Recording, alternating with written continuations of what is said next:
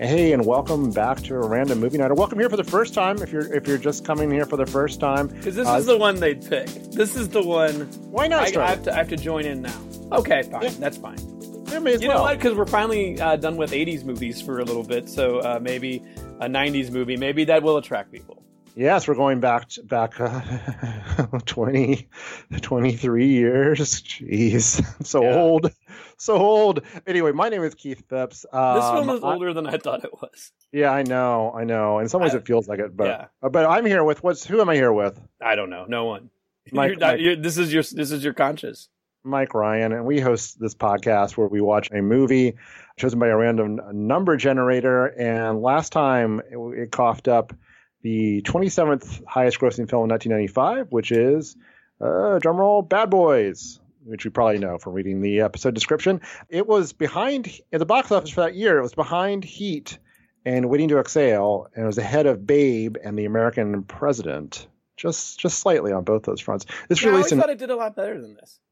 Yeah, well, I think here's my theory as to why. I think there's a couple reasons, but it's a quintessential summer movie that was released in April of 1995, back when April was not a time of year most people went to this sort of movie. And I don't think Will Smith or Martin Lawrence, they were TV people at the time. This is part of what helped turn especially Smith into someone other than a TV person.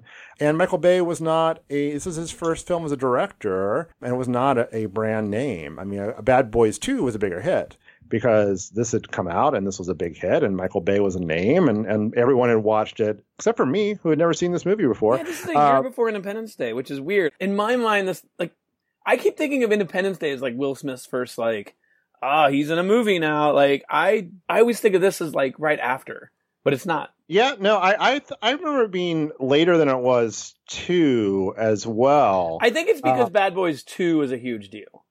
Right. And I think that's what's in my head, and as opposed to this one, which again did okay. And you had seen this before, right? I have never sat down and watched this all the way through. I don't know. This was my first time ever watching this movie, like just from start to finish. I'm going to watch Bad Boys. Yeah. Well, I sat down. It's on Netflix. If anyone wants to check it out, it hasn't. I wish you would have told me that. I bought it. you now own it? I rented it. I rented it on iTunes. Okay. I wish I would have known it was on Netflix. I even searched the HBO. I did search the HBO movies, and they had Bad Boys 2. You got to check out GoWatchIt.com. Okay. That's my plug for the week. We're not sponsored by them, but they can sponsor. Yeah, sure. Yeah, we take a sponsor. But that's my source for figuring out what streaming where. And it's not 100% accurate, but it'll at least point you in the right direction most of the time. All right, so back to Bad Boys. It made $15 million its opening weekend, which is pretty good for an April movie in 1995, and it was nearly twice as much as its closest competition, which was a Goofy movie, which I have also not seen. I imagine these are different audiences, though, right? Maybe not. Maybe. All right, I'm gonna make a declaration here at the beginning of the movie, at the beginning of the podcast. I have not seen them all. This is now my favorite Michael Bay movie. Whoa, what? Yeah, but you know what? I don't really like Michael Bay movies. Yeah, but okay. What would you put ahead of this? Armageddon? The first Transformers? Yeah. No, I don't know. Pain and Gain? The only one what's that? Pain and Gain? The Rock? Yeah, this is very much in the middle for me of his movies. It's above all the other. I saw it's above all the other Transformers. Though there's something about Transformers 3 that I find interesting, but I don't think it's good. But there's something about it that's interesting. But yeah, all the other Transformers except for the first one. This one's in the middle for me. It's definitely not the best one. Like the action scenes, at least later in his career, they became coherent. The early ones are more coherent here than what I typically think of as a Michael Bay action scene. Like I don't think I've seen a Bay movie. No, that's not true. I saw Pain and Gain, but I have that first Transformers movie. To me, it's just such a crazy mishmash of images that I cannot follow what's going on. That to me, like something like the heist sequence here, or really most of the action scenes in the first half of the movie read as a much more coherent piece of filmmaking than I usually think of Michael Bay's movies as being. Am I wrong? Yes. Okay. I don't know. Maybe. I disagree with this. Here's the thing that kind of made me appreciate Michael Bay more, and I forget who said it, and I wish I could remember who it was, but on a shot-by-shot basis. You know what? Let's pretend Rodney Dangerfield said it. Okay, we'll say Rodney Dangerfield. So repeat what you just said. Only, one time Rodney Dangerfield said. And as Rodney Dangerfield once said, on a shot-by-shot basis, he's an incredible filmmaker. Like, you pause any moment in any of his movies and you're looking at a really striking image. It's just, they're cut together in just this bizarre way. And it's not because he doesn't know what he's doing. It's because he gets no respect. Well, yes, there's that, true. But I'm sorry. I even did the thing where you adjust your tie. I did that on a podcast. No one can see it, but I'm sitting here and I actually did that little maneuver. I'm not wearing a tie. I just went to where a tie would be. I think you have to, or else you can't really get. You can't do it. Yeah, you have to do that maneuver. Yeah. Oh, Rodney Dangerfield, he's missed. I think, yeah. Anyway, not to get on a tangent, but like, the way these things are cut together, they're just so chaotic that I just find myself resisting them. Like The Rock, right away, I was like, what is this? But I don't know. I don't think he's quite to that point yet. And I didn't hate watching this movie. How about you? I didn't hate watching this movie. Yeah, it's a perfectly enjoyable. It can actually be retitled the 1990s, the movie. Yeah, kind of. Everyone is wearing like the most 90s outfit possible. Yes. To the point where like no one actually dressed like that, but that's what in movies they dress like. And the cars and the computers and the soundtrack. Yeah, it's all very 1995.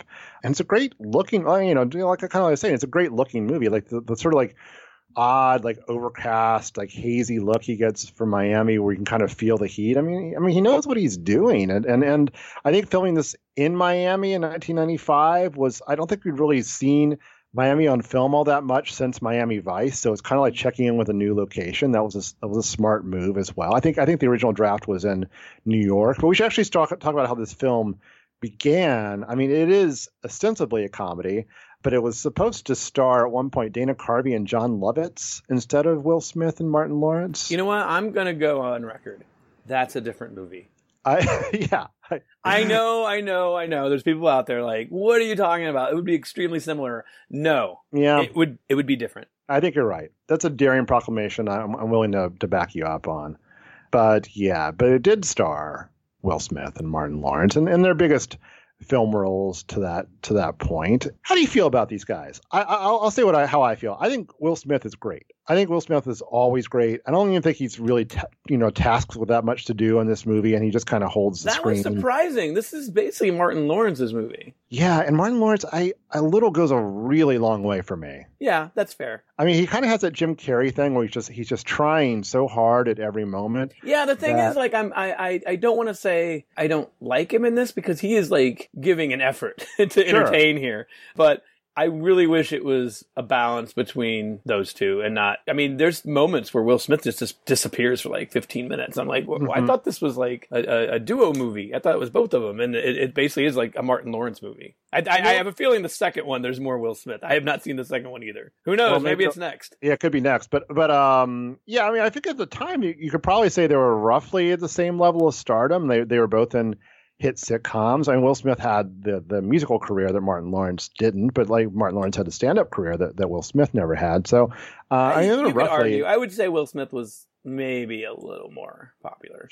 Yeah, maybe. Fresh Prince of Bel-Air was a higher rated series than... It wasn't on Fox. I think Martin was on Fox back when Fox was still like, And Fresh Prince of Bel-Air was NBC.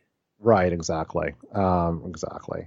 But anyway, let's get into the plot. So they're cops. That's kind of the plot, I guess. Yeah, that's it. They're cops, but beyond that, oh boy, you think, are they exactly the same? Oh no, they're not. Will Smith is a rich kid who's chosen to become a cop anyway, and he drives. His dream. It was his dream his whole life. His dream his whole life, and I thought at some point we're gonna get sort of like some sort of hidden motivation as to what drove him to this, but we really don't. This is not that kind of movie. It's not a movie where there's a hidden motivation. Left and right. All the ladies. Martin Lawrence is a settled down married type who, in a running gag, is not having sex with his wife.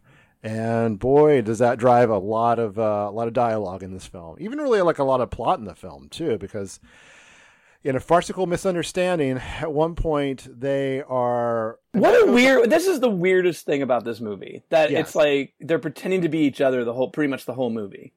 This I did not realize was the plot of the movie. And these two people we just meet, then it's like, why can't I don't know.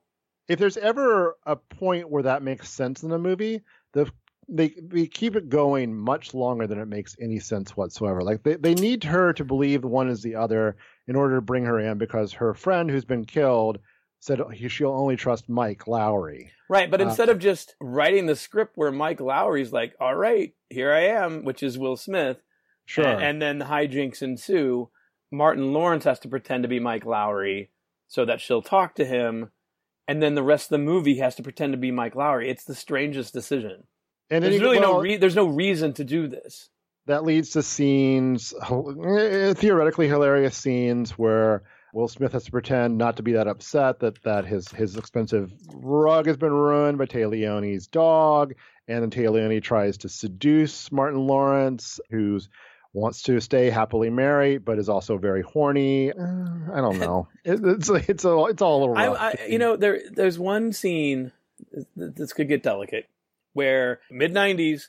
And Téa Leoni is like, oh, I thought, because there's pictures of Martin Lawrence with, is it Mike Lowry? Is it Will Smith? It's them together because they're friends, right? Like that. Yeah, and then she's like, oh, I thought that. Also, Mike has a lot of pictures of himself up in his house, which is itself an odd thing, but then she thinks, oh, I thought that might be your lover, and I thought we were going to go to some really dark territory, and they drop it pretty quickly, and I was like so relieved. Yeah, and it's not even like there's not as much gay panic because there's like a little flash. I thought it was going to be typical for the time gay panic, and I was like, oh my god, here we go.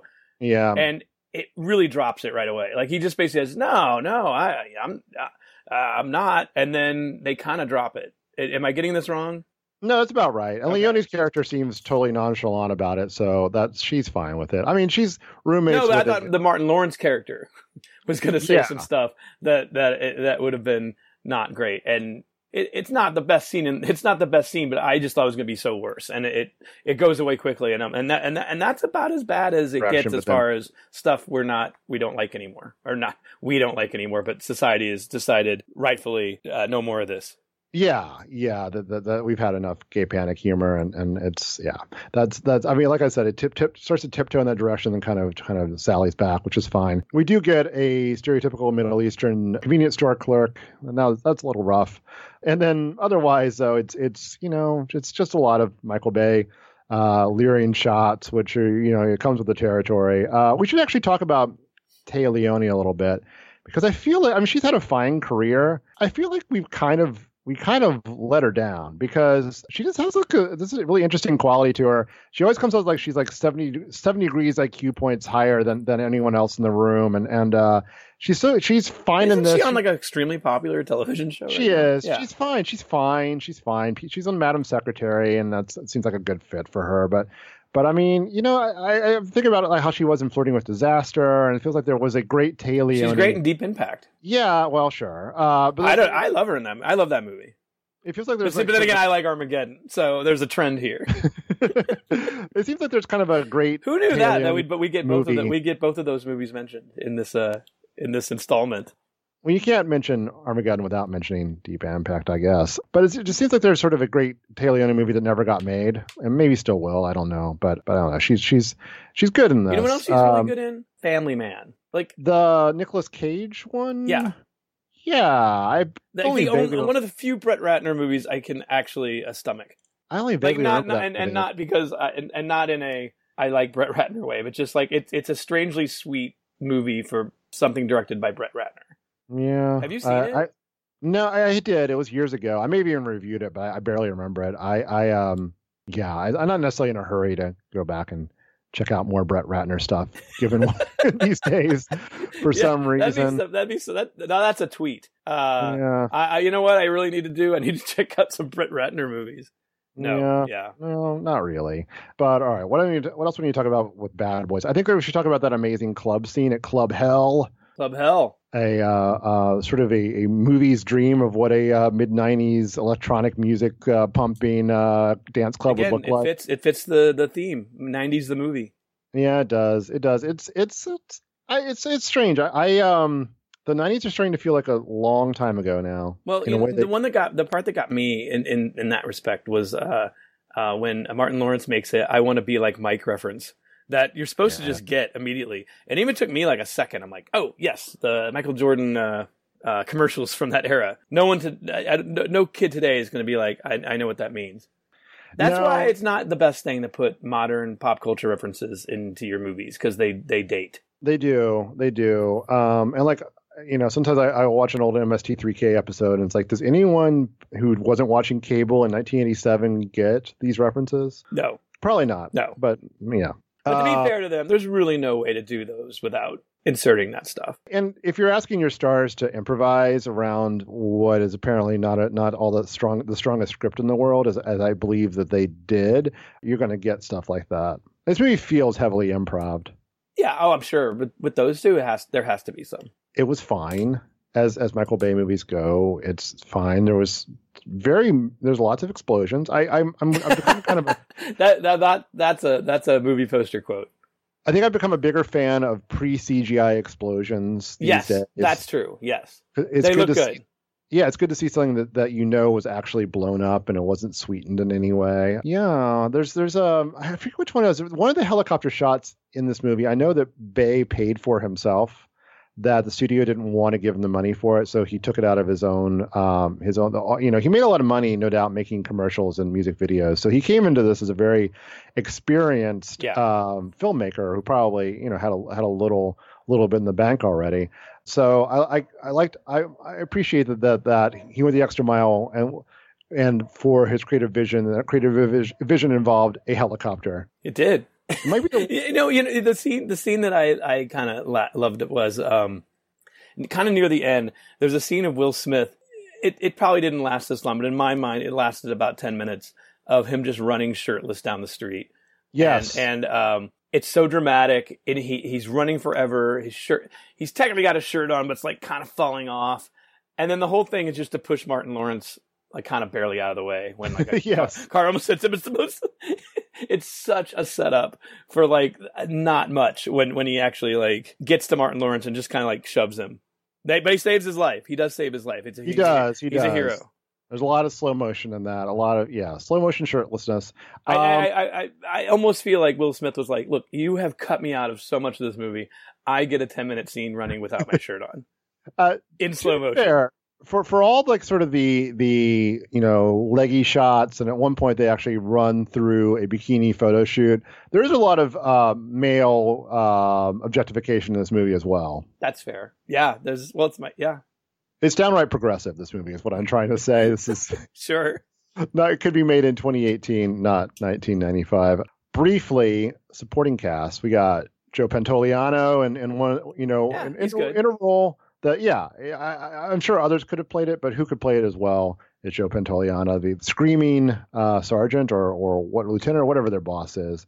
We got young Michael Imperioli in this as well. Really young, pre Sopranos. And if you look, you can see Kevin Corrigan as well as one of the lab techs. Did you catch Kevin Corrigan? It's quite the cast. And it was from the moment when Checky Cario was suddenly like, seems like he was like the bad guy in every other thriller for a while there. Because it's the same year that he did Goldeneye, in which I believe he is also the bad guy or a bad guy of many. And don't forget NBA legend John Sally. Wait, who did he play? He was. Didn't you notice the extremely tall computer hacker? Yeah, I'm not. If you have a sports reference, I'm not necessarily the guy who's going to get it. But yes, now of course that was the basketball player. Well, if anyone is a foot taller than Will Smith, who's not short, he's probably an NBA player. Yeah. Yeah, exactly.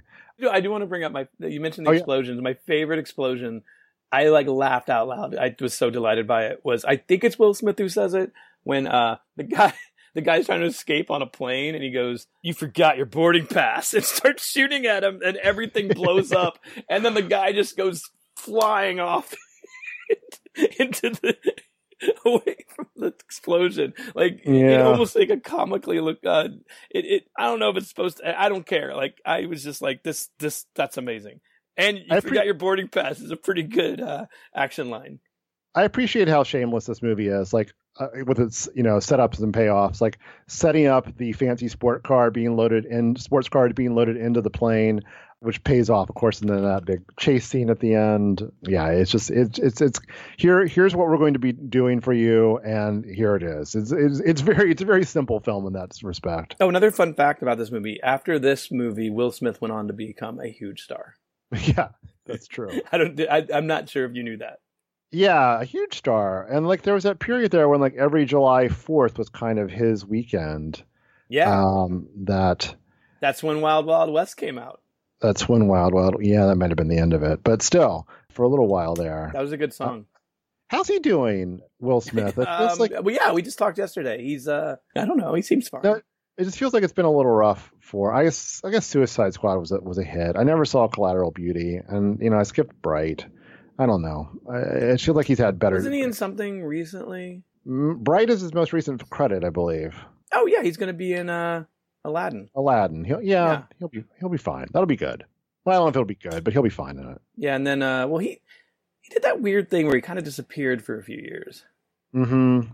And when he came back, did he come back with like After Earth or no? He was like 7 pounds. No, 7 pounds is the last thing he did before he disappeared. He did not And make a movie between 2008 and 2012. Isn't that weird? yeah, And he came back with Men in Black 3, which was a right. hit. Yeah, And then After Earth right after that, which was basically a vehicle for Jaden. right. And then Winter's Tale. Then Focus, which I actually kind of like. Yeah, no, Focus is fine. Yeah, That's pretty it's fun. kind of the old Will Smith. Like, he's charming, he's fun, he's a thief. Yeah, like, that movie, people should watch that movie. That movie's actually a pretty good, like, it's a great movie for like a flight. He's got a great chemistry with Margot Robbie in Yeah, that he movie does. too. Like, yeah. And then, Concussion I actually kind of like too. I missed that one, but I wanted to see it. And then, and then Suicide Squad and Collateral Beauty were kind of back to Yeah, back panned. And then the infamous Bright. yeah, he'll be fine. He'll bounce back. Netflix wanted me to watch Bright when this was over. He had such a run though. You're right. Like after Bad Boys, he had Independence Day, then Men in Black, then Enemy of the State, then Wild Wild West in '99. And then Legend of Bagger Vance. But then Bad. Ali, Men in Black 2, Bad Boys 2, iRobot was bad. Yeah, I like Hitch. I gotta admit, I like Hitch. I've never seen Hitch, but even like the thing about Will Smith is, I think he's always good, like or almost always good. But like He's his good when pursuit of he's good when he's like doing what he's good at. Well, Like but he's good at which what is being yes. like a charming person. I mean, that's why he's great in Ali, because Ali was charming, It's like it's when he tries to like go dour, it's like why are we watching this? But even then, The Pursuit of Happiness is not a good movie, but he's very good in that movie. Oh, you don't like that movie? I like that movie. It's not. It's not. Why Great. don't you like Pursuit of Happiness? All right, fine. I don't remember. I just remember it was 12 years ago. I remember liking that movie. All right. Well, you know what? You're probably right. I'm probably wrong. Look, your words, not mine. But I remember walking out of that feeling inspired. Yeah. To pursue happiness. I paid to misspelled. see that movie in the theater, and I walked out satisfied. All right. All right. Well, I'm not gonna take those good memories away from you. I like Legend Okay. of Bagger Vance at the time, but that is not one where many people shared my feelings. How do we feel about Hancock today? I remember I mean, at the time, I thought it was more interesting than good, but he's very good in it. Yeah. And I don't know, I felt like they kind of hedged their bets on where to take that movie, and the ending of agree. it is pretty bad. But the premise is of the sort of the washed up superhero is pretty great, and he really kind of throws himself into the role. Would that movie be better today? Because that movie came out like the same year as Iron Man, the original Iron Man. Would that movie be more interesting today? It came out at the point where people were like, "Oh, superhero movies are almost over. Let's do some commentary on them." Because that was the same year, I believe, that superhero movie, like that cheap farce, came out. So it kind of felt like the cycle was playing itself out. Oh yeah, I don't that's know. right. And then they ended. That was weird. That's true. They all ended. Yeah, that was the end of superhero. It was the end of the superhero movies in 2008. Like, they should bring those back. Yeah, they should. People, It's time for. I bet superhero people would movie. like those. Yeah, it's. I hope for the day where it's like the only movie you can see. It's like it's the only movies in theaters, but we'll never be at that point. Oof.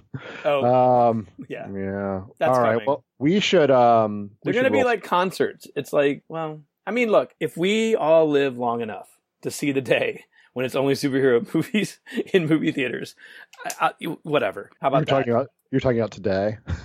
Yeah. Well, no, All right. I'm just saying. Oh, you're just. I'm saying for real though, not using a hyperbole. So you're just saying that the state of the world is such that we might not even get to that point. That's fine. That's Like, okay. The big debate about the most popular movie award at the Oscars, if we actually are living to see that award handed out, I will consider that a positive. That is my opinion on the most popular movie award at the Academy Awards. If we actually see that award delivered to someone actually gets on stage and, hey, we won this, I will be so thrilled. That's a happy note to send our listeners out. Well, no, because we got to pick the next movie. That'll be the happy note. Okay. All right, let's do it then. Let's roll the bones, as they say. Rolling the bones. The virtual digital bones. I've never heard that phrase in my life. Really? Rolling the bones? Yeah, it's like dice. Okay. Dice, I know what dice are. I but it's like dice were used to be made of, of ivory. So I see. Okay, yeah. Rolling the bones. Okay, the year is 2007. Oh, wow. Okay. We're still out of the 80s and the 90s at this point. And we are going to be watching the 18th highest grossing film of 2007, and that is Fantastic Four: Rise of the Silver Surfer. Okay, well that's why do we do this? Superhero movies. Why do we do this? I don't know. Why is this something we do? Fun fact to the a little behind the curtains: we actually pay money to do this. We don't make money off of this. We pay money to do this. At some point, yes, we pay some production costs and movie rentals and that kind of thing. I'm going to pay money for the both of us are going to pay money for the so we can talk about Fantastic Four: Rise of the Silver Surfer for you who's listening right now. So if you're listening, why don't you leave us a nice review? Because we are paying out of our own pocket to bring this to you. At some point, maybe we'll do a GoFundMe or Patreon or something like that. But right now, it's all free. It's all free. It's a money loser. It's still free, even if we do that, because people don't have to. True. Yeah, but look, we're just floating that right now. That does not exist. There's nothing to even donate to. We're just floating it. But we do pay to do this. All we ask. This podcast costs us money. And next up is Fantastic Four: Rise of the Silver Surfer. And with that note, it may cost more than money. All right, on that note, let's wind things down. All we do, we just want your love and also occasional maybe some reviews on iTunes. This has been Random Movie Night. My name is Keith Phipps. I'm a freelance writer. You can find me on Twitter at KPhipps3000. I collect my clips at keithphipps.com. Recently, I've been in Rolling Stone, The Ringer, Vulture, all kinds of good places. Mike, how about you? Where can people find you? Still at Uprocks. Still at Uprocks. All right. And online at, what's your Twitter handle? Just my name. Mike Ryan. The one and only Mike Ryan. No, there's a few of them, actually. I get their tweets all the time. Yeah. There's the producer for the Levitard show. There's a singer in Texas. There's a few of us. All right. So FYI, there's other ones out there to find if you don't like this one. Our intro and outro music is by Lee Rosevere from the album Music for Podcasts. Thanks for Daniel Jakes for editing and production help, and we will see you next time. At the movies. Yes, exactly. All right. Goodbye. Goodbye.